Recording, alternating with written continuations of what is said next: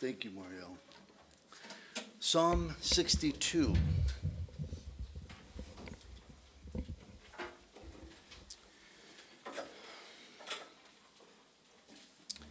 Did you guys get a chance to read it? Some of you maybe who get here a little bit early, you can see the psalm up on the screen there, and it's a great opportunity to just kind of prepare your heart and read through the psalm. We're going to read it now. But we're not going to read it all together. We're not going to read it all at once. We're going to just take little bites out of it. So once again, Lord, we just pray that as we now open your word, we pray, Lord Jesus, that you would speak to us. We ask, Father, that we'd be able to see something that was something that was written so long ago, and yet it is so pertinent, so applicable to our lives today. We pray, Holy Spirit, that you would teach us. We pray that you would, as we're in your word, we pray that hopefully it happened for many of us as we're just worshiping you, Lord, that kind of the weight of the things of this world were lifted. We thank you, Lord, for your peace. So we ask these things in Jesus' name, amen. I was thinking earlier today that out of all the books in the Bible, probably the book of the Bible that has the most tear-stained pages or, thumbprint, worn pages would probably be the book of Psalms, because it seems to be the place that we run to many times when we just either want to worship the Lord or to sit and meditate upon the Lord, or in times of need, maybe we're stressed out and we say, oh, Lord, please speak to me. And we have a tendency to run to the Psalms because they're so broad in their application. And I think that's why we love the Psalms so much. They're so personal.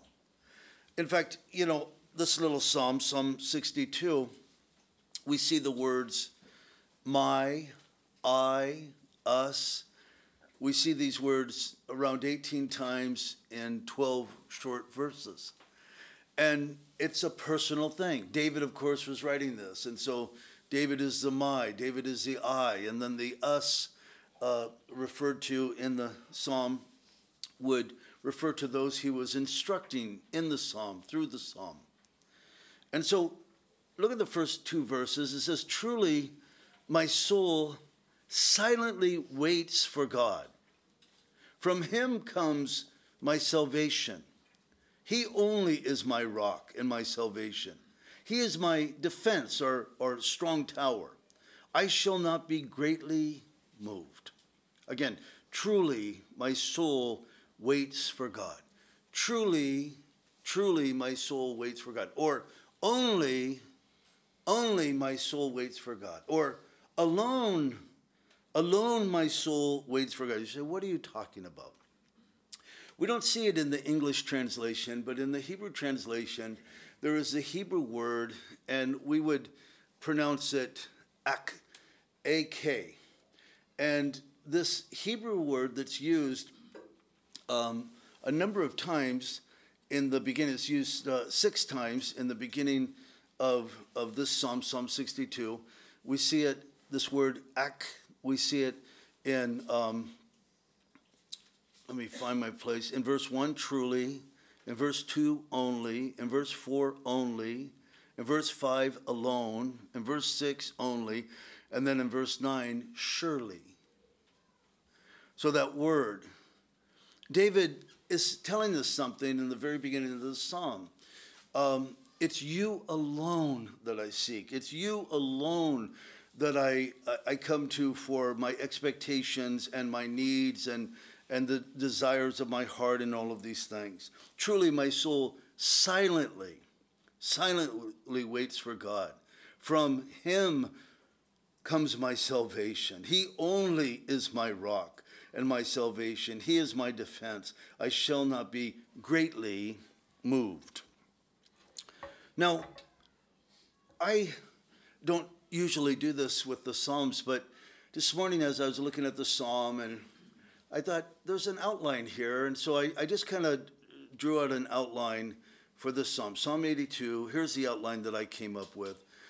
Verses 1 and 2, David's declaration of faith in the Lord.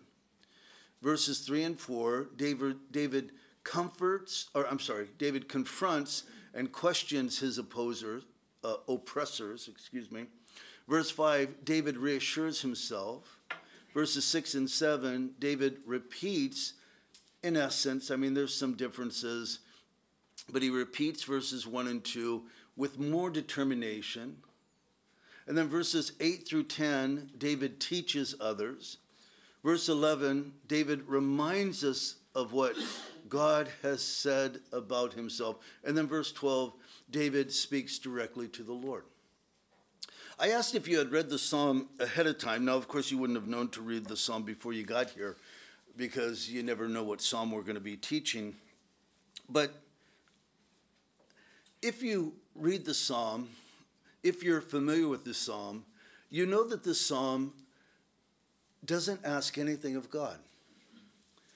There are no petitions. There is no fear necessarily, no despair. Some of the things that we see in a lot of David's Psalms, and not just David's Psalms, but Psalms in general, where there's an expression of fear or I need you, Lord, or whatever. We don't have any of that in Psalm 2. It's almost as if David just kind of, I have nothing more to say, but I'm going to praise you, Lord.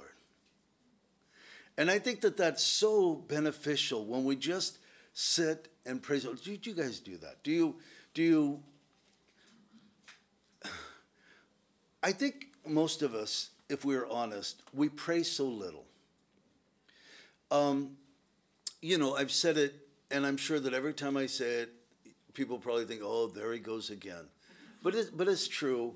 The prayer meeting in most churches is probably the smallest gathering in the whole of the church. It really doesn't matter how large the church is. I was talking years ago with a friend of mine. He pastors a church of 1,000 people.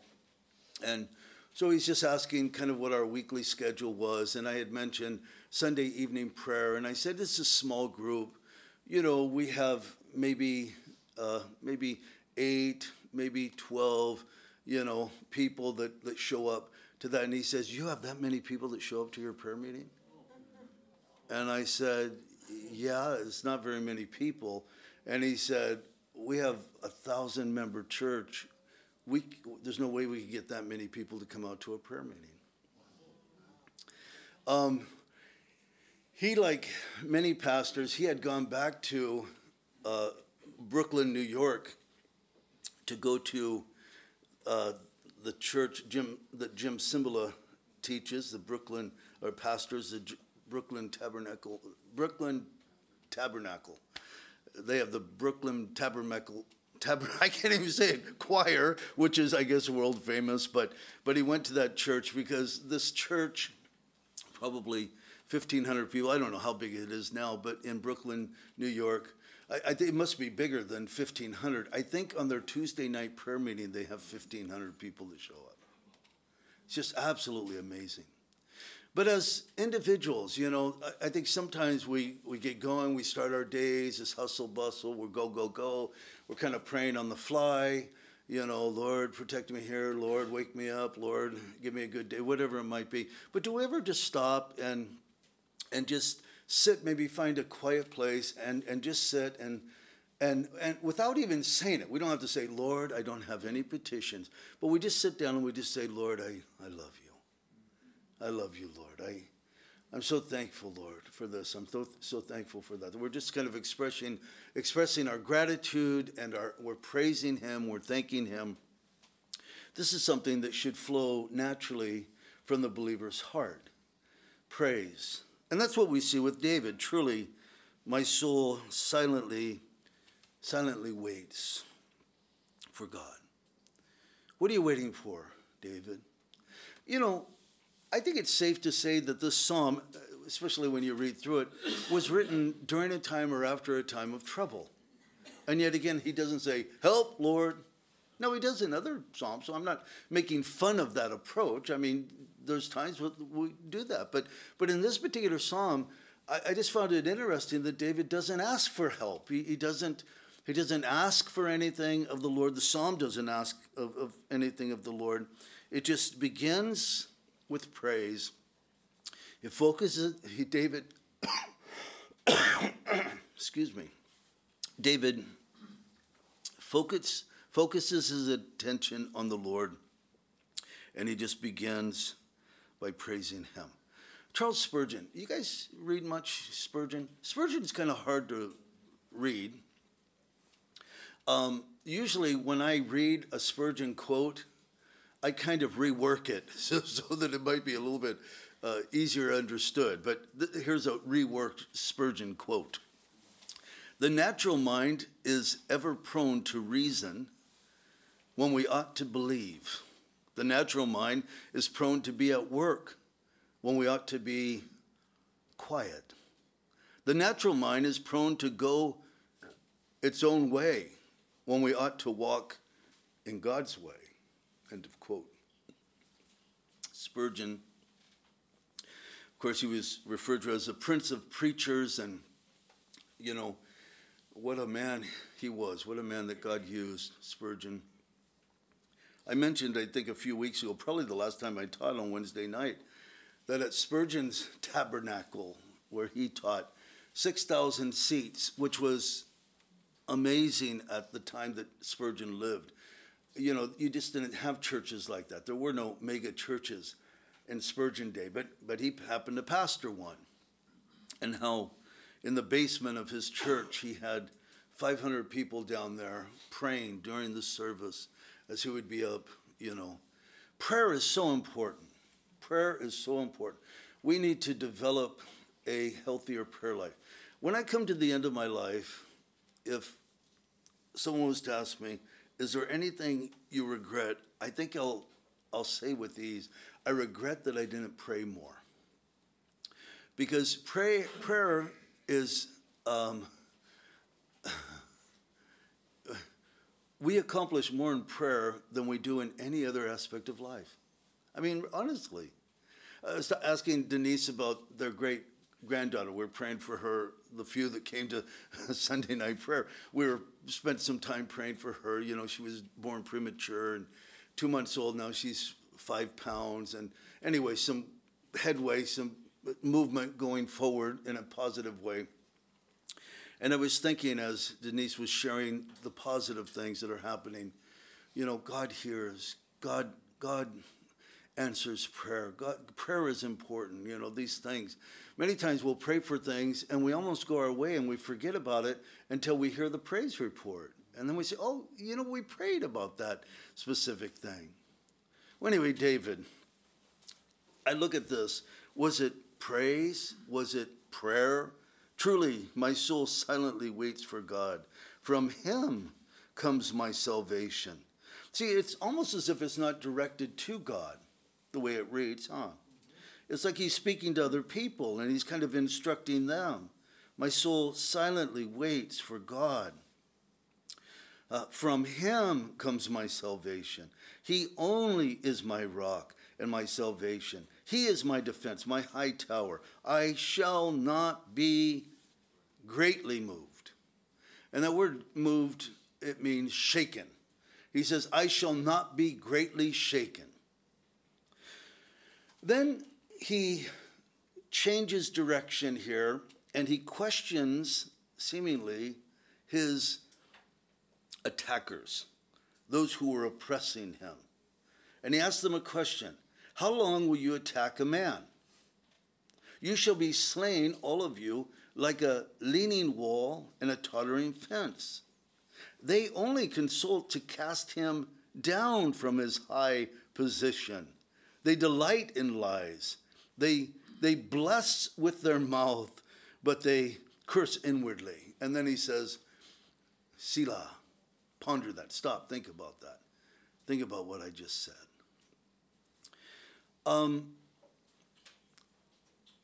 David, as he addresses those who were oppressing him, I was thinking of the nation that David came from. I was thinking of Israel. Of course, we look at the world today, and I was thinking of what David wrote so long ago, and of course I think it was a personal thing that he was dealing with, but again, it's applicable in so many ways to so many people, generation after generation. But when it says, they only consult to cast him down from his high position, they delight in lies, they're liars. They bless with their mouth, but they curse inwardly. I was thinking of, this is what we're watching presently, the leaders of the world. Now, I need to clarify that. The Western leaders of the world, because the Middle East or the Eastern, leaders of the world, we know where they stand on these things, but the Western leaders of the world, they right now are saying to Israel, we stand with you, we're with you. They bless with their mouth, but they curse. They curse, almost immediately, they curse inwardly. It's so apparent, as a man speaks, as a man thinks, so is he. Eventually, it will make its way out. Just listen to a person talk long enough, and you'll be able to, see into the depths of their heart to a degree. So you have the nations of the world, Last week, we were happy that our president was standing with Israel. Oh, good. At least he's doing something right now. But, here we are a week later, not even a full week later, and, you see it with Biden, you see it with the leader of France and the leader of Germany and the leader of the UN and all of these leaders, they're speaking long enough to where the reality of their heart, what they really feel inside, is being exposed. And that exposure is, we don't care about Israel. We could care less about you. We'll bless you to your face. You've got our back, we're here. And some of you might say, oh, hold on, Dan, you better back up. We have aircraft carriers in the region. Well, we do. I know. I'm aware of what's happening there in the region. But I'm not sure that we're seeing or we're really understanding what we're seeing there. They are saying that we're on the verge of World War III. Well, we know what a world war is. It's not something happening in one area, but many areas. And we see the tensions, we see the temperature rising, and you just think, what in the world is going on? We know where Biden, we know what he thinks about Israel, because he expressed it for 8 years during the Obama administration and before. And so he says one thing out of one side of his mouth, and then he does another thing out of the other side of his mouth. We're sitting there, we're watching. Israel was supposed to go in a week ago on foot into the Gaza Strip to deal with this. But now, they don't have the world's approval like they did a week ago. A week ago, people were expressing their sympathy for Israel. Now they're saying, no, you better be careful. Don't do this, don't do that. So everyone's an expert now. Everyone's telling Israel how they need to deal with it. And we're watching Israel being cursed. And this should get our attention because anti-Semitism, as I've mentioned before, it is demonic in nature, but it is also prophetic in nature. It is something that was prophesied that would happen in the last days. We're in the last days. For the critic that says, oh, you can't say we're in the last days. We're in the last days. All the signs are lining up. And I never thought that we would see this particular sign, but we're seeing this sign of growing hatred. I cannot help but think, when you see the pro-Palestinian, which many times bleeds over to even pro-Hamas, which is absolutely insane. And you have people that are deliberately ignorant, closing their eyes to what has happened in in Israel, the southern part of Israel. The things that have been said, they're so horrific. They make me cringe. I don't like to hear about I don't like to hear graphic details of violence anyway. But some of the things that have come out, they are absolutely hideous. I don't know if you've listened to any of the Palestinians. Now, these are not Hamas, these are Palestinians. These are the civilians. These are the innocent civilians that came across the border, and they were told to do whatever you want, to crush their heads, to remove their heads. I mean, just hideous things. I won't even say it because the things are, you hear it and it just sticks in your head, and then it comes up at the most unlikely times. And as they have, they caught some of these Palestinians and they've questioned them. And of course, it's you could watch the interviews with them. And many of these men are saying, when asked, how has what you guys did, how is that any different from what ISIS does? And they admitted, Hamas has become ISIS. We are ISIS. We have done things that no human being should ever do. They're acknowledging now that they've crossed the line, and it's just absolutely horrible. But I was thinking of Jews. I was listening to an interview. I'm going to get back to the psalm. You say, oh, Dan, you always go off on this. I try to deal with the elephant in the room. I've always been like that. Whatever we're dealing with at any given time, I think that we could get some, insight from the scriptures, and so I'm definitely going to touch on those things. But I was listening to an interview, a Jewish professor at a college, and how he wasn't able to go to these different meetings because of security. His son was playing football or soccer or something like that, and his son said to him when the son got home from the game and everything, he says, Dad, if you would have shown up at our game wearing your yarmulke, they would have killed you. They would have killed you. That's what the son... This is in America, by the way. This is in America.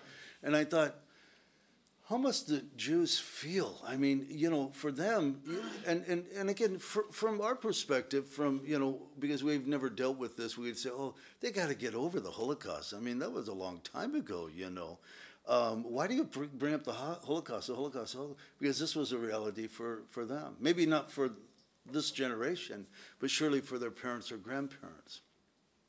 And I was thinking of how frightening it would be if we were in places, you go to the mall, or you go to the mall, what a joke. Do malls even exist any longer? When you go to a mall, it's depressing because everything's closed down. But you go to some place where there's a lot of people, and you have people chanting, gas the Christians, gas the Christians, gas the Christians. I mean, you would, as a Christian, you're either going to say, man, I'm not fessing up to that. I'm going to, a lot of people, they would begin to deny that they're Christians almost immediately. But think of how you'd feel. You'd feel so threatened. You'd feel like, what have I ever done to you? You hate me with such a deep hatred because I'm a Christian? And that's what the Jews are dealing with. You look at the things that the different individuals in the Bible, what they went through. It's almost as if it's like a type of what the nation would go through in the future. The oppression, the hatred, the senseless, attack, the kind of wondering, why is this happening? And we know that David surely felt those things. Now it says, you shall be slain, all of you, like a leaning wall and a tottering fence. I thought this was interesting because, there's a disagreement among scholars, Bible scholars and commentators, on who this is referring to. The leaning wall and the tottering fence. Now, in the King James, New King James, if you have the King James Bible, it's obvious how it reads. It's referring to those who are oppressing. It's speaking of the enemy. But some Bible scholars and commentators are saying, well, we're not quite sure if it is applying to those oppressors of David.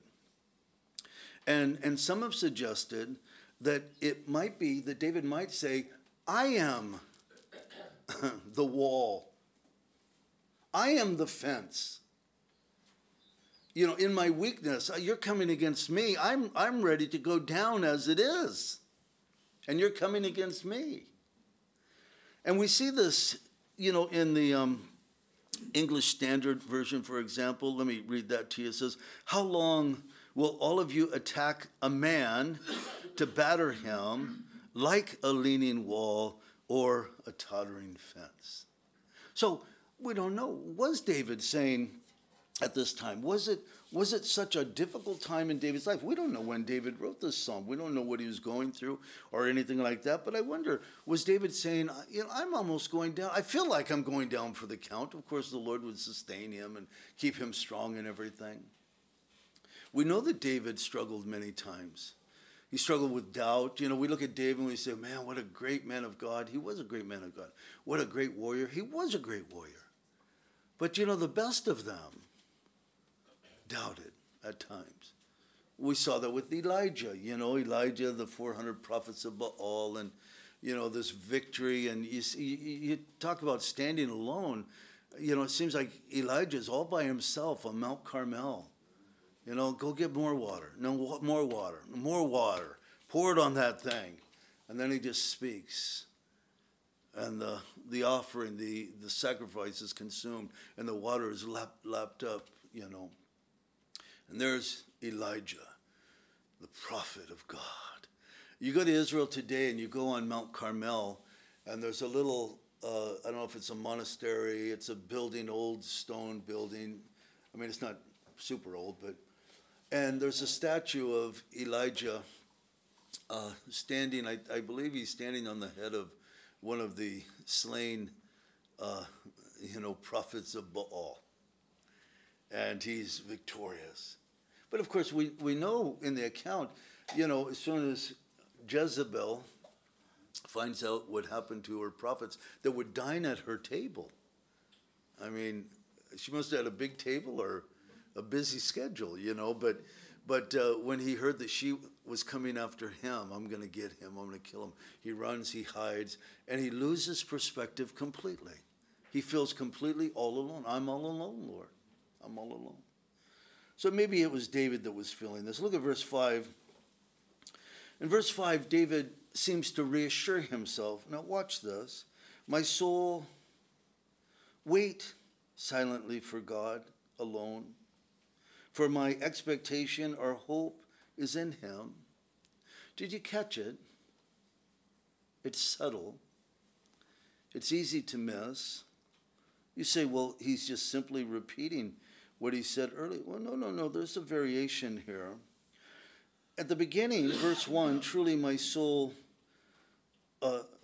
silently waits with an S for God.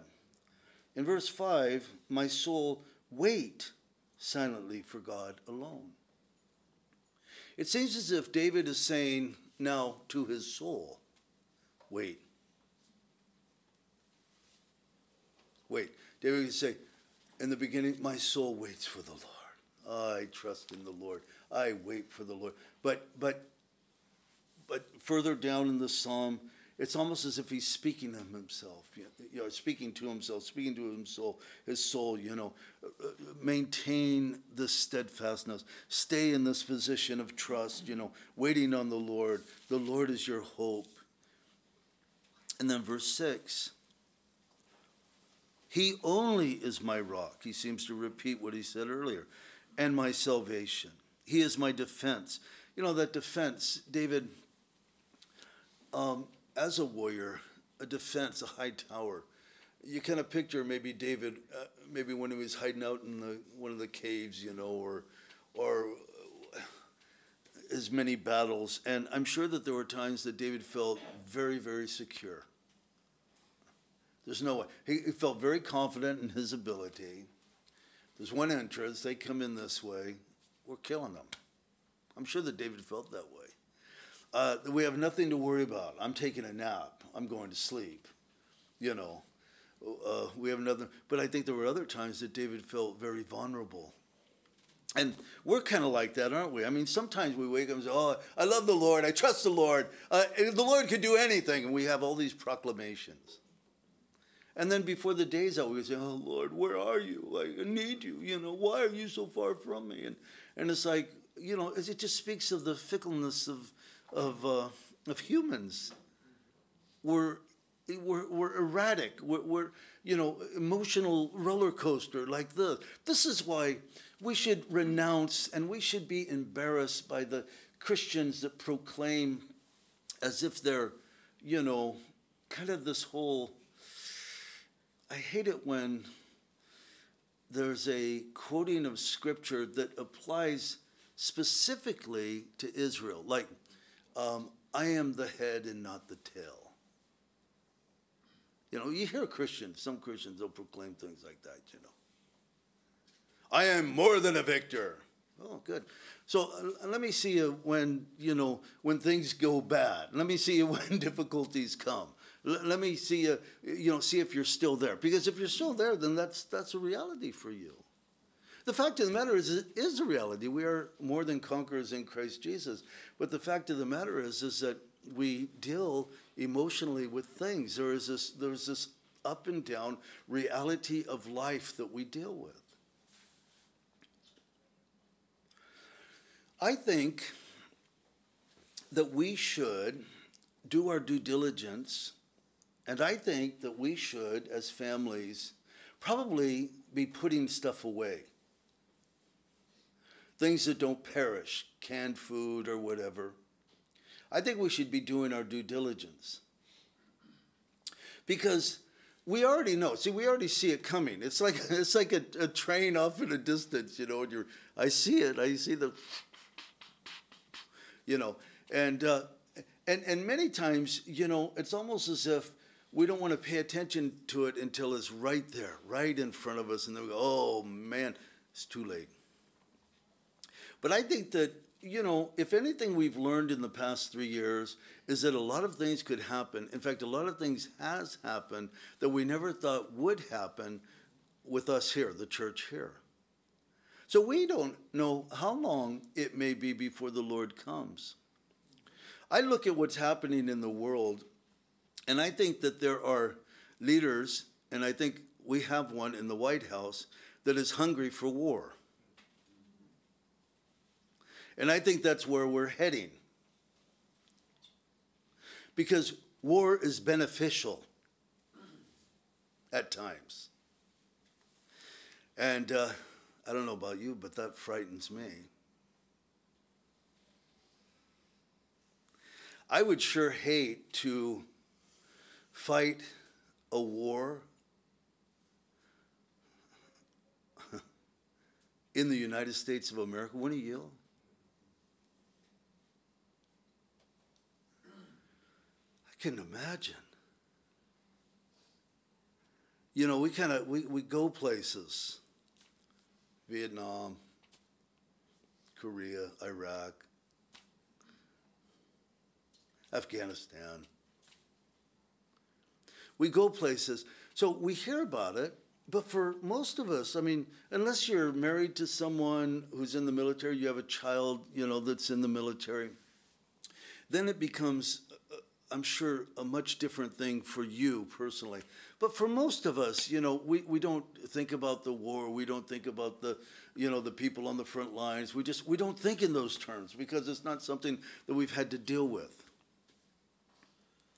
But, you know, we think of Israel, and isn't it pompous to that other nations would tell a nation that's been attacked, that's literally surrounded by their enemies, that do not want a two-state solution, that want the elimination of Israel, of the people, of the Jews, completely. Eliminate them. Isn't it arrogant to say, this is how you need to deal with the problem? Rather than backing off, you want to be supportive, backing off and saying, which, you know, seems to be the case. I mean, this is at least what we're hearing right now, that the reason those aircraft carriers are out there is to make sure that Iran doesn't get involved in this whole thing, because then you've got a real mess on your hands. And hopefully they'll continue. I mean, that's what they're saying. Hopefully they'll continue with that. But guys, how many people have come across our open borders over the past number of years? We've allowed them to come in since Biden has been in the White House. We have no idea who's come across the border. Again, we don't want to think about it, because we'd like it to be Israel's problem, not our problem. Israel, those people, they're just different. They live by the sword, they die by the sword, only because they have to. Israel, you have a nation that's there to serve in the military. Why do they do that? Because they're patriotic? Because they have to.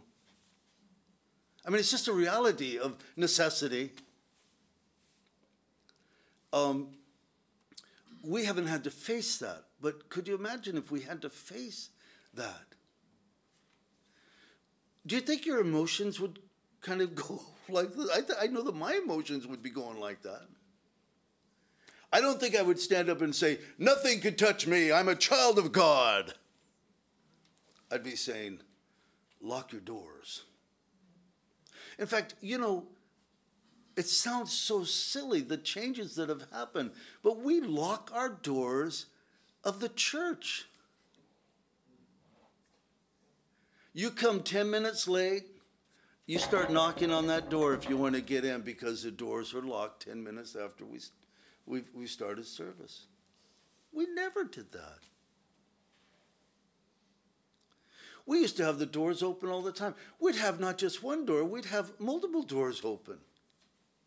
People could walk into the church. We used to have people that would come into the church. Sometimes I'd come out of my office, they'd be sitting there in the sanctuary, just to make me jump out of my skin. And, oh, hi, I just wanted to come in and sit down and, okay, But we don't do that anymore.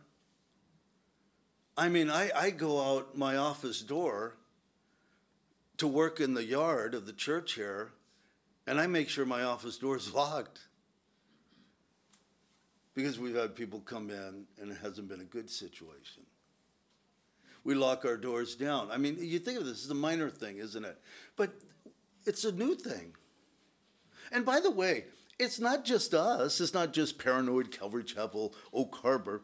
Every church that I know, every pastor that I know, the Calvary Chapel pastor, they do the same thing.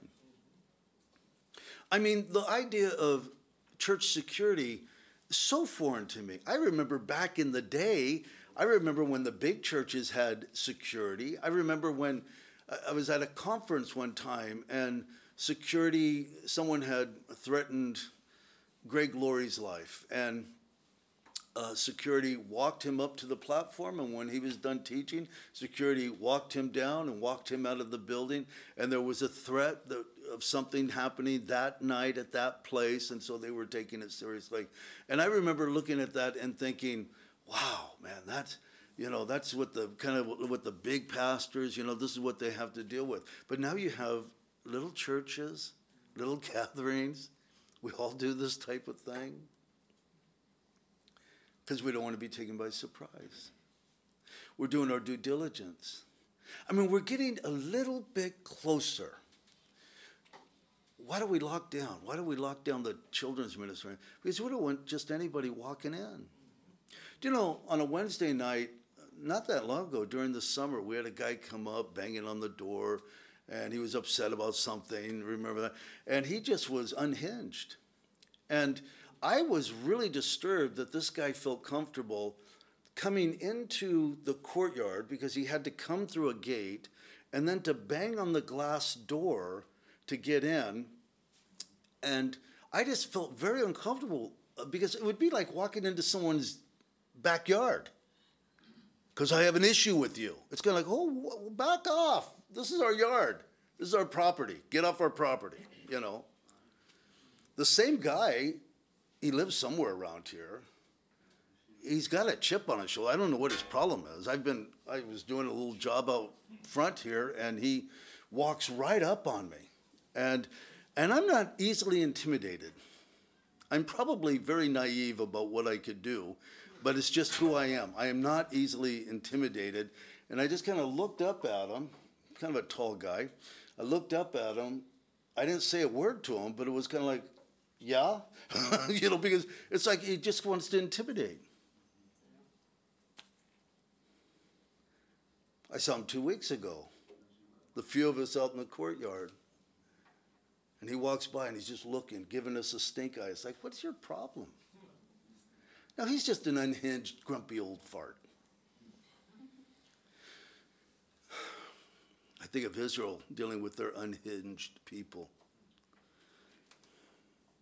I think we need to be aware that there are unhinged people who don't like us because we're Christians. I mean, it was silly during COVID that we had the little protesters, out here because we were endangering, I don't know what we were endangering, But anyway, it was a silly thing. It was a silly thing when we had the two guys out here protesting because, I teach the rapture of the church, pre-trib rapture of the church. They're silly things. But it wouldn't be too silly if we had 100 people out there chanting things, saying things, feeling strong because there's strength in numbers. It feels intimidating. We'd probably say, even though many of you would probably reach back and grab your gun, I'm going out, But most of us would probably say, hey guys, let's just not go anywhere. Let's just call the police. Let's just get them out here. We don't want anything to escalate. We have children that we want to protect. So let's just play it cool and everything. Anyway, I think that we need to do our due diligence. I think that we need to recognize the Lord is my defense. The Lord is my rock. The Lord is my salvation. The Lord is my expectation.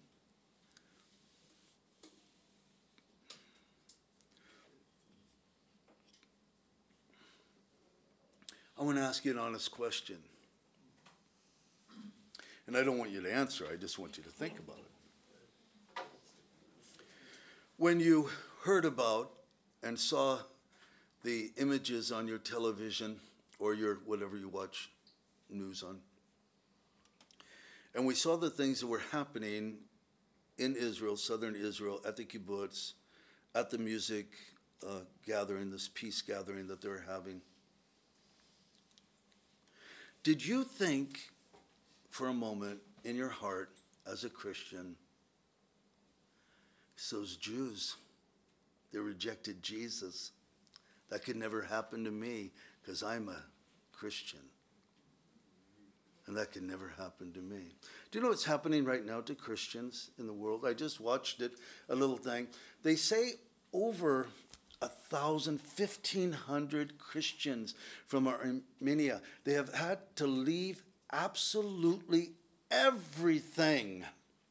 All they could take is what they could carry with them. They are displaced. They are starting their lives all over again. They're Christians. How's that happening? Guys, we need to go back to what the Bible says. Jesus, you know what Jesus promised us? Persecution. That's something he promised us. The Jews are hated because it's a demonic hatred. The Christian is hated because of Christ. And we need to understand it's demonic as well, but it's because of Christ. And we need to realize that we need to trust the Lord. We should trust the Lord. Verse 8, look at David. David instructs others. He says, do this. Trust in him at all times, you people. Pour out your heart before him. God is a refuge for us. This is something we should do. Oh, Lord, help me. Oh, Lord, I'm afraid of the things I'm seeing in the world. Oh, Lord, I don't want to think of a war. Oh, Lord, I don't want my son and my daughter or my daughter to be drafted into the military. Oh, Lord, I don't want this. I don't want this. I don't want my life to be shaken. None of us do. You know, I'll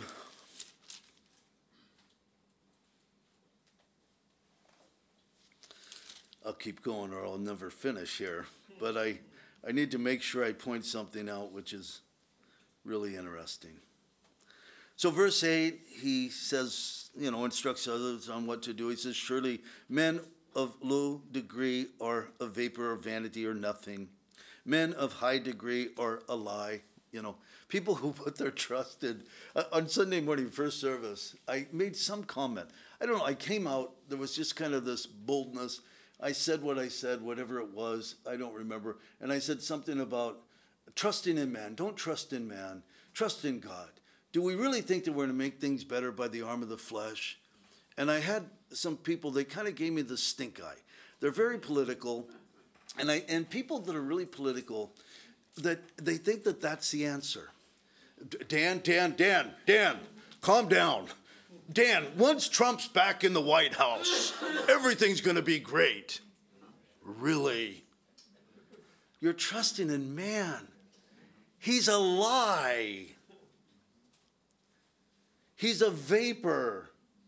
He's nothing. I mean, that's true of all men. That's what David said. He's not speaking about anyone in particular. He's just simply saying, look what he says. He says, men of high degree are a lie. If they are weighed on the scales, they are altogether lighter than vapor.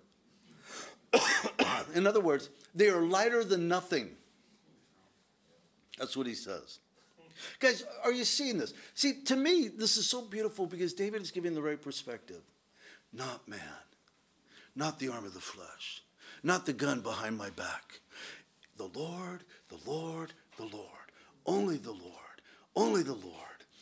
Alone I trust in the Lord. Regardless of what anyone else is doing. It's the Lord, it's the Lord, it's the Lord. And I'm telling you, I'm convinced that the Lord wants to get us there.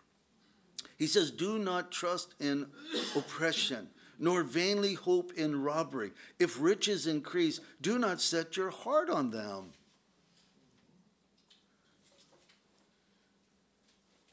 I was talking to a relative of mine, and she has, through different things, has become fairly well off, financially speaking. And the wealth that she has possessed her for a long time.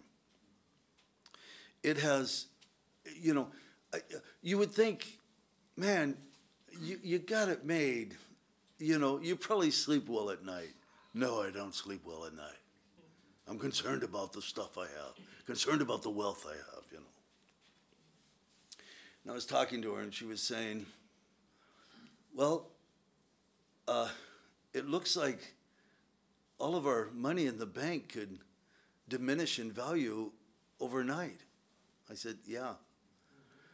She says, it looks as if, what we have, could just go away. Almost like what I wrote down the psalm, or this proverb, Proverbs 23:5. Will you set your eyes on that which is not? For riches certainly make themselves wings. They fly away like an eagle toward heaven. And I said, yeah. And she said to me, I feel like I'm being set free from my dependence. It hasn't happened yet. But she says, I feel like I've been set free. The idea that they could just go away. She said, I think that I made them an idol in my life. And I wanted to say, yeah, but I didn't say yeah. I just said, oh, that's good. The Lord's good to show us things. But it's true, isn't it?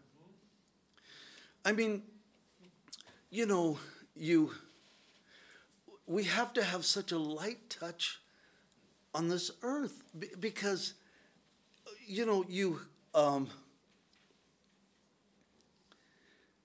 if we trust in riches, and we trust in riches, by making riches the source of our joy, I just can't be happy because I don't have anything to fall back on, or security,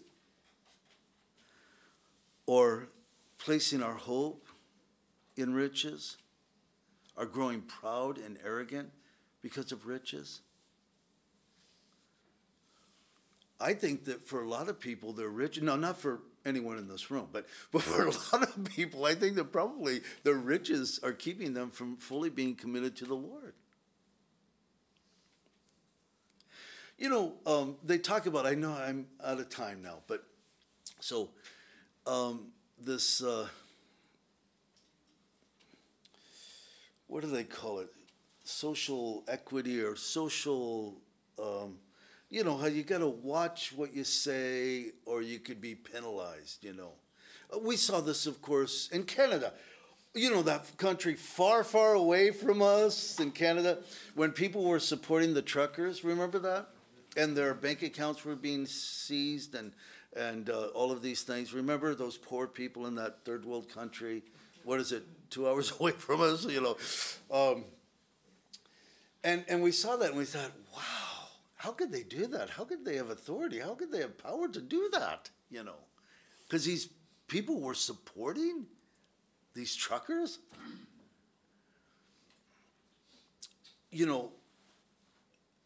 They say, isn't it interesting how hate speech has changed? So now if you say anything, oh boy, about any group, but the Jews. The Jews are still open target. You want to, blast the Jews. You could do that and get away with it. That's not even considered anything today, obviously, in our country, which is a crying shame. But you could be canceled. You can't say that. We're shutting you down. I encourage you guys to listen to different, prophecy guys I listen to, many of them guys and a gal, Jan Markell, Olive Tree Ministries, wonderful ministry. Barry Stagner, Tom Hughes. There's so many of them. John Howler. So many of these guys, they just simply take what's happening in the news and then they kind of see how it could possibly fit into prophetic things. And every one of these guys, these people that I listen to have been canceled at one time or another. Their YouTube, venue has been shut down because they've said something that YouTube deemed hateful or offensive. Isn't that funny? Offensive. Have you been on YouTube? There are so many obscene things. But you say something and that becomes offensive. Not appropriate for all ages. Could you imagine? I listened to Bible prophecy programs that have that warning on it, not appropriate for all ages. Some of their programs, because they're talking about something. They're talking about the very same things. In fact, many times they're quoting or showing the actual videos of what the media is showing. I know I get off on things, but I'm sorry, but I look at these things and I think of how we need to be reminding ourselves. I don't know about you, but there are times that I need to remind myself, Lord, or soul, wait on the Lord, wait on the Lord. When I feel myself fretting, wait, just trust the Lord, Yes. Kind of reassuring yourself. I think it's interesting in verse 6, going back to verse 6, and that's the thing I almost missed, is only in my rock, let's see, he only is my rock and my salvation. He is my defense. Look what it says, I shall not be moved. You say, yeah, it's just a repeat of what we saw earlier. No, it's not. Earlier he says, I will not be greatly moved. Here it's almost as if he digs his heels in and says, no, I won't be moved at all. Not greatly, Not at all. I'm trusting the Lord. See, it's this resolve. I'm going to trust the Lord. I'm going to trust the Lord regardless of what I'm feeling, what I'm experiencing. You know, guys, during the COVID days, when the same COVID that's out there today, woo, it's going to get you. And the churches were closed down, and our church opened up. And I think people felt brave, not you guys, but others. We're going to go to that church. What church? Calvary Chapel, because they're staying open. This is our time to shine. We are warriors. They cannot tell us that we won't be able to go to church. We're going to church. And I remember talking with some of the leadership, and we thought, well, let's just kind of watch and see when the dust settles. Sometimes we become so bold when someone says no. What do you mean I can't read my Bible? Give me that. I'm going to read it for hours. Who are you to say? Look, but did you read it before they said you couldn't read it? You know what I mean? I mean, rather than saying, you know what? This is who I am. I'm not pretending to be something because someone's telling me I can't do it any longer and I want to look like a hero. I want to be prepared for whatever comes, Lord, because I don't know what's coming. I have no idea what's coming. You know, they say that the price of they don't even have to say it to us. We know it. Tracy will come home. She'll bring the groceries home. And I say, oh, you just got a few items. She goes, oh, this is for the week. Yeah. And how much? And it was like, you know, twice as much as it was a few years ago. And you go, wow, this is unbelievable. Everything's going up. You know, you think of trying to buy a house right now. Could you imagine trying to buy a house right now? You'd be buying so high. You know, it's just unbelievable how things are. Try to buy a car. A car that is, cars nowadays, just, you know, regular vehicles are twice as much as what my parents paid for their first house. It's just unbelievable, you know, and, oh, yeah, but we're making a lot more money. Really? Does it matter how much you make? If you made $100 a week and things were at a reasonable price, would it make any difference than if you made $30,000 a week and things are, you know what I mean? It really doesn't matter. But we know that the world is changing all around us, and so we want to be people who are resolved. We're settled. We're okay, Lord, things have gone. It's difficult. Lord, I knew in the last days that the United States is not mentioned. Israel's mentioned, Iran is mentioned, Russia's mentioned, Turkey's mentioned. All of these other nations are mentioned, and we're not there to help Israel. Why aren't we there to help Israel? We are the leaders of the world. We are the greatest nation on planet Earth. Why aren't we there? And we don't know. And it should scare us a bit as Americans, because if anyone has been the head and not the tail, it's been the United States of America. But the fact of the matter is, we're diminishing in power, in credibility. It seems like it's happening on purpose. And we're looking at it and we're saying, what is happening here? And we let every dark, horrible thing come into our country. We are the biggest producers of pornography. We have people that are slaves to pornography. I'll tell you, I shouldn't say this as a pastor because people talk to me about things, but if I hear from one other person that they're having a porn problem, I think I'm going to jump off the bridge because it's so sad to me. It's so sad to me. We need to just stop because it's ruining our lives. It's destroying us. You know, addicted to this and addicted to that. And I could not possibly be without this or be without that. And we're just so undisciplined as the church of Jesus Christ. I wish I could say it's all on the outside. On the outside, they're the ones that are all getting divorced. They're the ones that are all addicted to pornography. They're the ones that are gambling their paychecks away at the casinos around us. They're the ones with the problems, the drinking or the drug addictions. But it's not true. It's in the church as well. And it ought not be that way.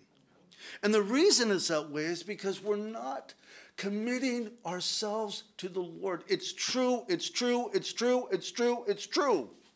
We're not giving ourselves to the Lord. We say we are, but we're not. And the proof is seen in the weakness of our lives. And I'll tell you, we need to trust in the Lord. He needs to be our refuge. He needs to be our salvation. That salvation is not speaking of salvation from sin. It's speaking of victory. It's speaking of security. It's speaking of prosperity. Not in a money way, spiritually speaking. That's what that word salvation means here in Psalm 62. And we need to get stronger because we don't know what's going to come.